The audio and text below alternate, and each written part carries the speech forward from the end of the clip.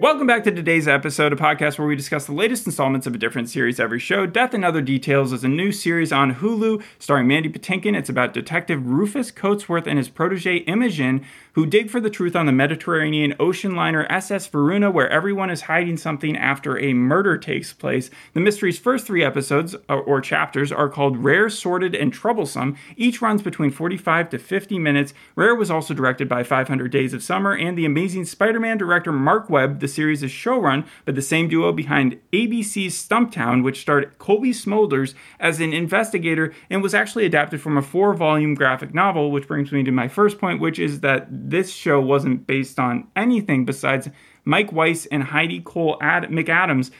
They wanted to take Agatha Christie and move her into the 21st century. I'm surprised that there was no prior source material because there are so many characters in this show that so just many introduced in the first 10 minutes of it. And so many just in the main cast. Again, Imogen, Rufus, you have young Imogen, right? Because some of this takes place in the past. The first episode shows flashbacks. Sunil, Teddy, Jules, Hilde. And Hilde's supposed to be a new character just starting in the 3rd episode. And then you have so many reoccurring people. Let's streamline this thing and make sure that we don't get lost in too many misdirections and red herrings. This is a cross between Rian Johnson from, The Glass Onion. Rian Johnson, yeah. Yeah, Rian Johnson. And the ocean type of films that Steven Soderbergh made. Throw in the White Lotus amount of characters. Everybody's compared it to the White Lotus. A little bit of Nine Strangers also. And strangely, some Severance. I don't even really know what it is, but there's something about it that reminds me of Severance. And Bullet Train because of how many times they replay clips. Obviously, that's because it's a mystery, so this has a little bit more of a reason to do so. Is it also like Only Murders in the Building, or did you already say that one? No, I didn't say it, but it is a little like that. I would say it's more like Now You See Me, because even at the very beginning of the series, Mandy Patinkin has a very similar monologue that Jesse Eisenberg gives at the beginning of that film, where he's talking about illusion and how you can really only trust yourself, which I think is the main reason this show was made, because of how many times that point is reiterated. Does he do a magic trick?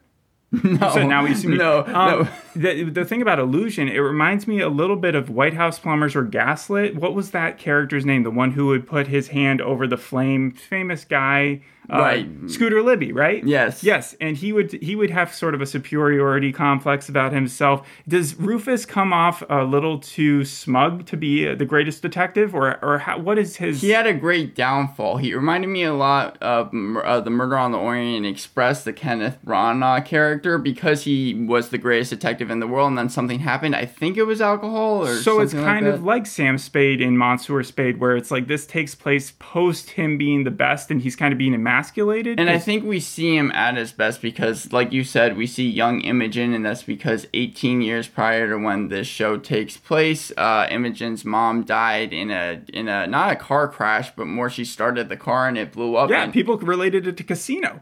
The start of Casino. Yes, and I relate it to Adrian Monk and his wife in the pilot who dies from a car bomb. And you know what's crazy about that? Mandy Patinkin. You know Mandy Patinkin from Princess Bride, but you also know him from his work on Broadway. I saw him live. I saw him live when I was like 8 or 9. Yeah, I have a ton of Mandy Patinkin facts because they're so much fun. I'll just throw one at you right now. Here's his first acting gig. You have to tell me between these 4 which one you think it is. Commercial, 1970. He played a greaser ghost from the 50s telling everyone 7-Up is now cooler than cola. In 1973, he was in a failed pilot affectionately called Disco Dads, where he played a bouncer with a pet ferret. Or 1985, he was a handyman on the series The Facts of Life. Or, last one, he was in an indie horror film back in the day called Flay, where he had to protect his brother from an evil spirit. Which one of those was his actual first gig? His first gig, I'm going to go with the unaired pilot, Disco It was Dads. the 1970 Greaser Ghost. He looked like the Fonz, but this was before Happy Days even came out. And and then he takes a comb out, spikes back his hair, and then he So walks was the off commercial? Yes, he was commercial. It's a crazy commercial, and it's actually on his YouTube channel. He, during the pandemic, I think his kid started posting videos, started doing little boomer humor by having Mandy Patinkin and his wife answer questions like, "What is dabbing?" and things. You know, people were doing crazy things during the pandemic. I watched a Martin Scorsese interview the other day where apparently he's doing TikToks with his granddaughter or something like that. He's a family guy. He's also been circumcised twice.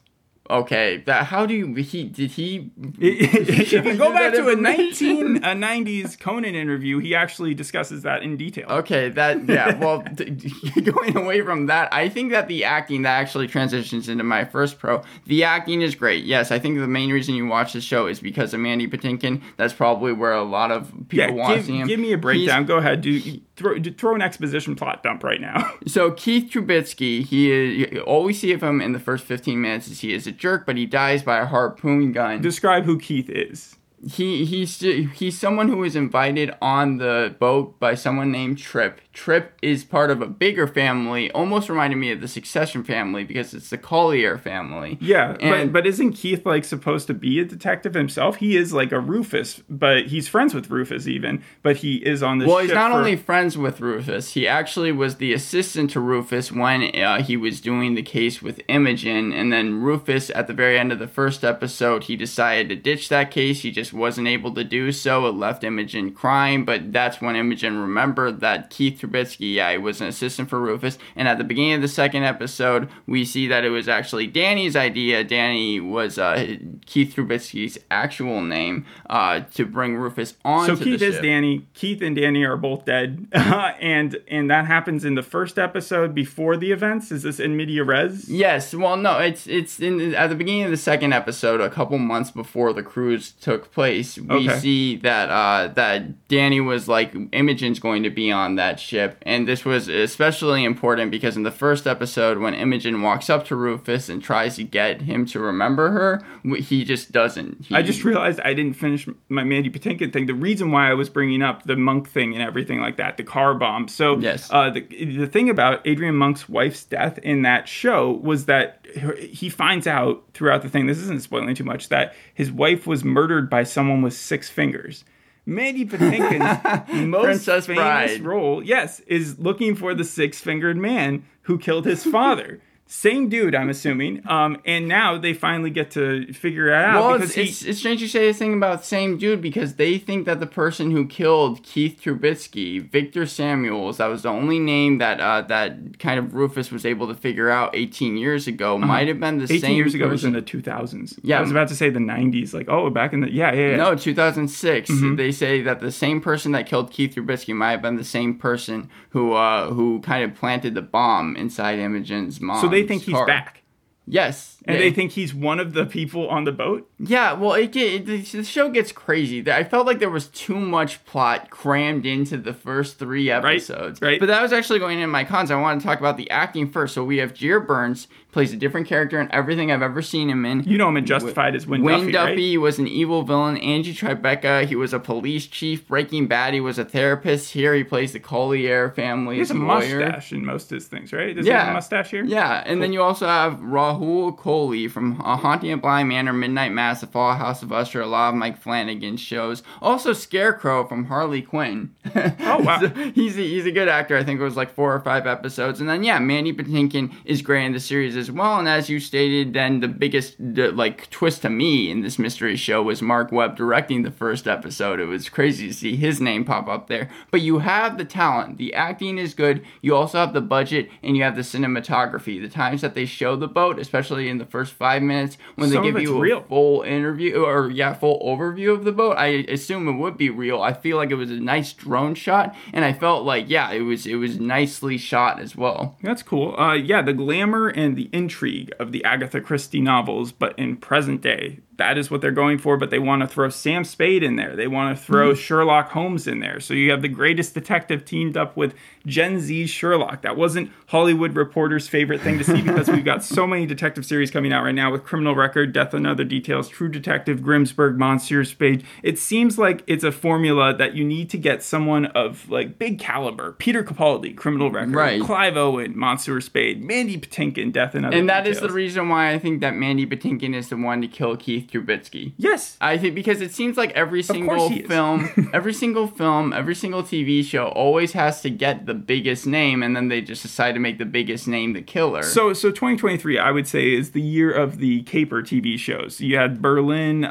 Culprits, Kaleidoscope, Catching Lightning, and sure, you had some detective stuff. But even toward the end, that's when you got the Monk movie, and that's when the transition happened into from Gentleman Thief to Gentleman Detective. So that's why we're getting all those. But this year, it would be so cool if you did exactly what you're talking about and made all the gentleman detectives actually the murderers. Well, if it was based on a book, because I thought that was based on a book just by how much information and characters they were trying to show in the first 3 episodes. But if this is just supposed to be a miniseries and Rufus Coatsworth is not actually based on prior source material, it maybe would make more sense that he did do the murder because, again, he's narrating throughout the first episode that everything is an illusion, you're all like delusional, and that really you can only trust yourself. That's what it comes down to. It seems like I said before, is the main point of the show. Okay. So when it gets to storytelling, I thought that it also kind of takes a after party type of thing because the perspective of characters changes depending on who's telling the story. So you get the same scene shown and then then you see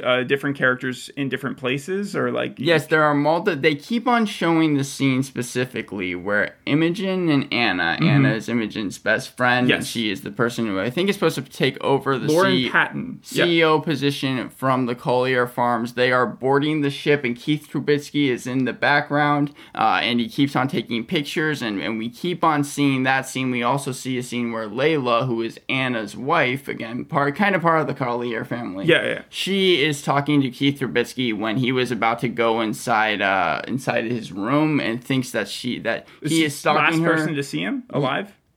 I think so. Possibly. But yeah, last person, definitely one of the last people to talk to him because she thinks that he is stalking her for some reason. So those are the 2 scenes that they continually show. But in the second episode is when we learn kind of everyone's different perspective, and they're giving us as much clues as possible. Yeah, or just trying to confuse you more, throwing everything at you. Yeah, because I think it would have been smarter had they just, even though one of my cons is that it's almost too much like After Party when it comes to even the score in the background or the intro. Without the humor? Yes, without the humor.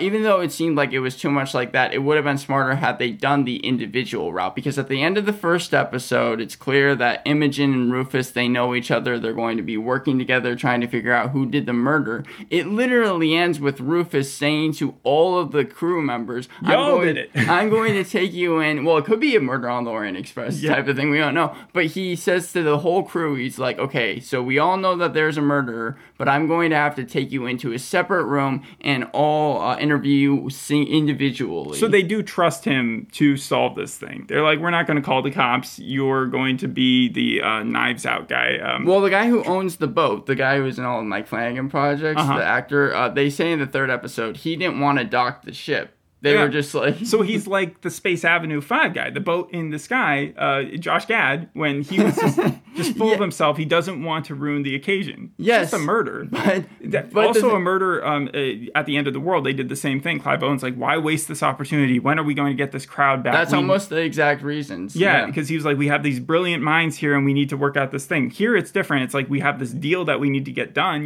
But it could also be, the Chun investment. Between the Chun and the Colliers, Yeah, even though the Chuns, by the end of the second episode, are trying to pull out of the deal. But it could be a big reason as to why the owner of the ship was maybe the person to kill Keith Trubisky, because why would you want to keep this thing going? Why would you want to not dock the ship? And he seems to be getting closer with Imogen because along with her, they're able to get these Collier documents in the 3rd episode, and they keep going through them, and they realize that the Collier family might have been funding Victor Samuel. In the 3rd episode, Troublesome, right? This is the one where the 2 detectives have to take a step back because you have the other lady come in and kind of the Interpol agent try to take over the investigation from them. Now, why are they afraid of her? Why don't they work with her? So at the beginning of the 3rd episode, she sees that she thinks the person that smashed Keith Trubisky's watch, which was Imogen, because Imogen did this in the first 10 minutes of the first episode because she was mad at the way that he was treating a clumsy waitress who was part of the crew.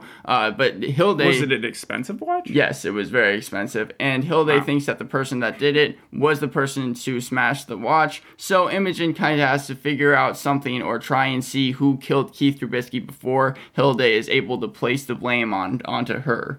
And the reason that I don't think it's Imogen is because they explain it in the first episode. When she smashed the watch, which was, I think, around 2:16, the blood extremities, I think that's what Rufus was saying, was only like 4 or 5 hours old, which was way after she had smashed the watch. Also, you said the person who most likely did this murder is the person who did the original murder, or at least that's the way they're trying to present it, and Imogen having killed her mom when she was like, 6, 8? Would have been a little surprising. Yeah, and also Jules. So Jules was someone that Imogen hooked up with in the first episode. It was after she was escorted away from the party, after she flips out at Rufus. They end up hooking up. There's a lot more sex scenes than I thought there was going to be in a show. How many exactly have there been? Well, I've just seen GIFs where people are like, look at how much sex is in this show. The weirder thing is that it cut away when they were about to have sex in the first episode. And then I think in the third episode, they cut back to it, but it was even more like gratuitous. Yeah, there was actual nudity. That's a directional choice. So Mark Webb left after that first episode. They brought in a newbie, and he's like,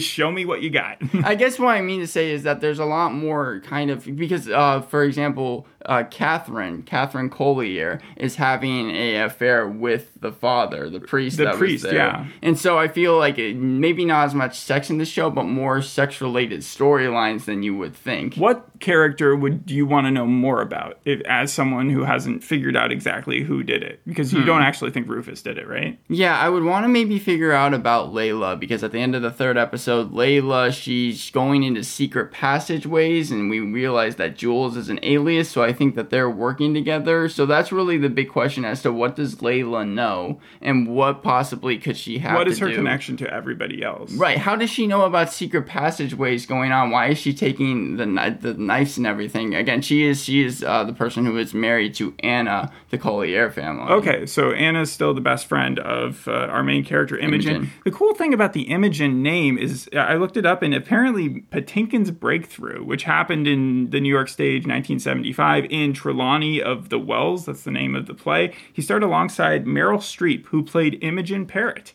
and John Lithgow, who played Ferdinand Gadd. But but the Imogen thing, it's like, that's not a name that you really hear nowadays. So I think that was kind of cool that they brought not only the style into the modern era, but also those kind of like old-timey. And I hear Mandy Patinkin's got the same get response by the critics that Monsieur Spade Clive Owen got, for his accent. For his accent. A lot of people didn't get, like, everywhere, even the good reviews, which there's a good number of them. It's just kind of healthily mixed. We're talking about how they don't exactly know what he was going for, which was funny because the showrunner said when they first brought in Mandy Patinkin, who they were very happy to have, he came in there saying, hey, check out my Brighton accent. I want to try it for this part. I'm sure if I were to watch the show now, I would not be able to. I would probably get annoyed with it as well. But when I was watching it, I wasn't really paying attention to it. I feel like as the show creators, who were huge fans of Mandy Patinkin, but also really wanted him to be in the part, like, they were hamstrung because they were like, yeah, Mandy, that's great. I haven't heard the voice. It might be really good and people are just insane, but like I hear he goes in and out of it sort of too much. I think that the show also, it has a problem with just being too overwhelming, and after a certain while, my attention does start to kind of waver because the mystery gets a little boring. There's so many too stories. Much of a soap opera. Yes, very much so, soap opera storylines, but even in the second episode when we're learning all this new stuff about who possibly could have done the murder, and we get all these different, at least 10 different people are talking about certain things that are happening, where they were during the time of the murder taking place. It just seemed like, at least from the first 10 minutes when they were introducing all the new characters, it didn't seem like I was actually going to have to keep track of all of them and realize like what their alibis were. What would happen if at the end of this whole thing the boat just sank? That wouldn't give any. That wouldn't give a resolution. Any answer to what anything. If it somehow did resolve everything as the boat was sinking? And like, I don't know. That just seems like it would be a cool thing to see in your head, sort of like a Titanic ending. But it wouldn't give any actual answers. I'm not saying that it just sinks right now. I'm saying by the end of the series, that's just how it completes itself.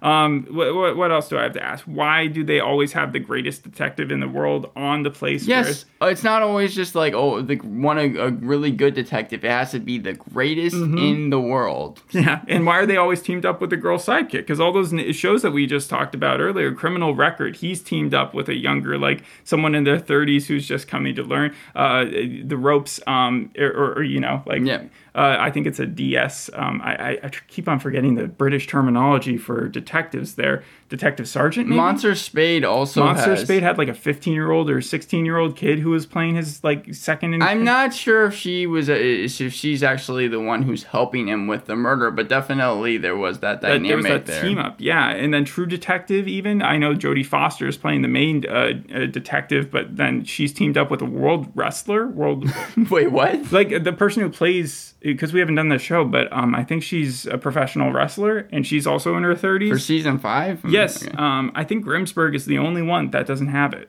But maybe Grimsburg is animated, right? Yeah, so that doesn't even count, does it? Yeah. All right. Collider says it lacks creativity. Time, IndieWire, Decider didn't give it good reviews, but Paste, AV Club, Slant gave it positive reviews. It has a 7 on IMDb. I'm going to give it a 7 out of 10. You're going to give it a 7 as well. 55% on Rotten Tomatoes. Critics score 80%. Audience 60 on Metacritic. It got worse reviews than I thought it was going to. It had a healthy mix, and I think mostly it's because of just everything that's coming out at the same time. Really not the month that you want to do it, because if you look at like the top shows for this that people are streaming right now, it's Has Been Hotel and it's True Detective. And so this kind of got pushed to, I think, the back of a lot of people's minds. There's not even really a discussion thread on Reddit, which is the main thing that you usually see with these detective shows, because you got all these amateur sleuths going at it and trying to figure it out. The reason why I thought that maybe people would click on it is because it's one of those shows that maybe you didn't hear a lot about, but when you go onto Hulu, you see Mandy Patinkin on the poster and you just automatically click it because of star power. No, I did consider watching it just because Mandy Patinkin is in it. He's such an interesting dude. Like, I didn't learn as much about him until I saw the Finding Your Roots section about his thing, where he learned that he actually had family in the Holocaust, and you saw him like break down over that. But he has the most interesting career. I feel like you can't get a bad performance from him. I don't think I've ever seen Mandy Patinkin in anything ever and been like, oh, he was the worst part of that. Yeah, it's kind of the same way with Steve Martin. The funny thing is that Steve Martin's actually going to retire after Only Murders in the Building is completed. Really? Yes, that's going to be his last project. I actually didn't know that. Yeah, he said that last year. Anything else that you want to say about that? I feel like there's just, you could go on and on and on about any one of these characters. There's so many different characters, and there's so much different plot. Teddy is supposed to be like the ship. You haven't talked about the ship people, the downstairs people, the ones who are working every. Teddy is the one who I think she's sisters with Winnie, the clumsy waitress. Yes. She is the one who in the first episode did not want people to know about the murder, and it's only revealed at the very end that everyone figured out why the murder. Did you recognize her though? No, it was she was in Promising Young Woman, but she only was there for like 2 seconds. I wonder if she was the cop at the very end. I'm not going to say anything more than that. What about Imogen? Imogen, of course, was from The Leftovers, Margaret Qualley's show, who for some reason just keeps on popping up in everything that I'm reading. The Flash, Truth or Dare, God Friended Me. She was a main in that as well. Jules, she's going to be in a movie with Margaret Qualley called The Substance. It's coming out really soon. Hilde Erickson, it was kind of interesting because she came from Only Murders in the Building. She seemed recognizable at the end of the second episode. And then Anna's character was on The Good Fight recently. So was Mandy Patinkin. So that's where they were together. Yeah. You have Lawrence, right? Lawrence Collier. Yeah, Lawrence Collier. He is actually the distant cousin to Ulysses S. Grant. Again, wait, what? Yep. That's his main, but no, that's not his main claim to fame. It's unfair, but like that is the most interesting fact that I found about him. He's supposed to be not as much a dick as Logan Roy, but again, he's the CEO of the Collier family. Yeah, how about Yeva? It's a girl. She's like probably pretty young in the show. She's from Paper Girl. She was one of the main ones there. I don't even think. Oh, I think that was just Imogen Younger. That makes more sense. No, it's not Imogen Younger. Imogen Younger was in a movie called Scaredy Cats and The Babysitter's Club. I think there was multiple actors that played Imogen Younger, though, didn't they? But this says Yeva. So maybe she hasn't been introduced yet. But that's weird. Why would they put that in the cat? Okay. And then there's Eleanor Chun. Right? Yes, Eleanor Chun, part of the Chun family. She only has one name. Like in real life, she goes by Caroline. And that's it. Yes.